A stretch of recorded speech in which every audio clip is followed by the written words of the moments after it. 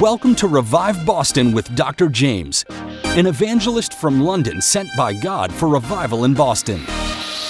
With a message from God's Word, here's Dr. Jaymz. Do you agree that there is a difference between sex and gender? I think biblically speaking, if we want to get a framework of an understanding of how God has created us, then there's only two options, and that's right. Male and female.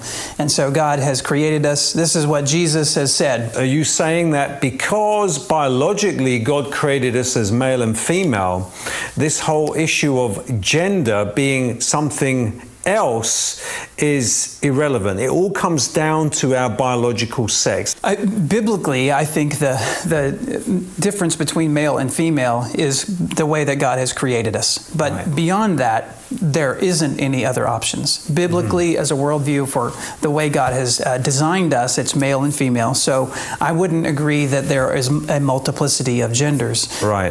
Your biological construction, the way God has created us, plays into the way in which God wants us to live, operate, and relate in this world. Well, look, just to reinforce Todd's point, I think it's important that we recognize when people or proponents of multigenderism sort of argue there is a difference between gender and sex, just point out what the dictionary tells them. I mean, I'm just reading here from Chambers Dictionary. It says the quality of being male or female, sex. So really, even in the English dictionary, gender is derived from sexes. And that really supports the biblical perspective. That I think people have muddied the water, Todd, because they try and separate the two.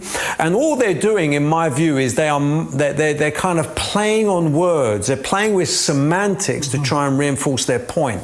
If you come out of the biblical narrative of male and female within creation, right from the beginning, you're opening a Pandora's box. And this is exactly what's been happening. Look at the implications of that. I'm reading here from New York City's website, and it says that they have legally accepted 31 different genders. Bigendered, cross-dresser, drag king, drag queen, female to male, FTM, non-op, hydra, pangender, gender fluid, butch, and the list goes on. So here's an issue I want to discuss with you, Todd.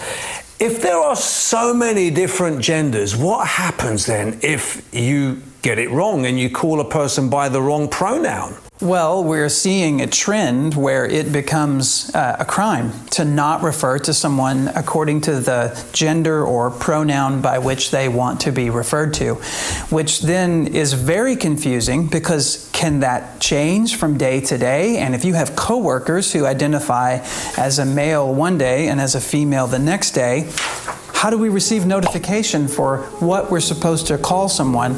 I think the confusion abounds, and the sexuality of persons then is suddenly elevated to an extent that is the defining characteristic of what it means to be human. And that's not the totality of what it means to be human.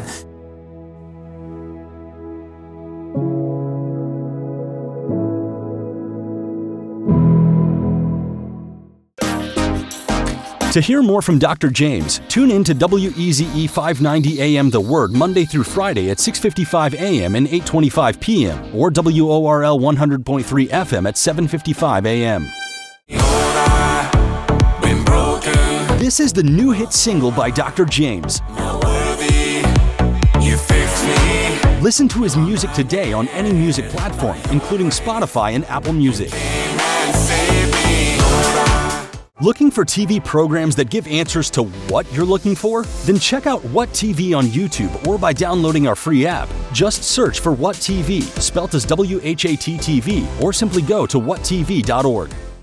The Satanic Temple are coming to the city of Boston to hold what they claim will be the largest satanic gathering in history. As a counter-response, we have planned a revival on the same weekend at 7 p.m. on April the 28th to the 30th at the Revere Hotel, Boston Common. To take part in this revival and join our historic street evangelism campaign, sign up at reviveboston.org now.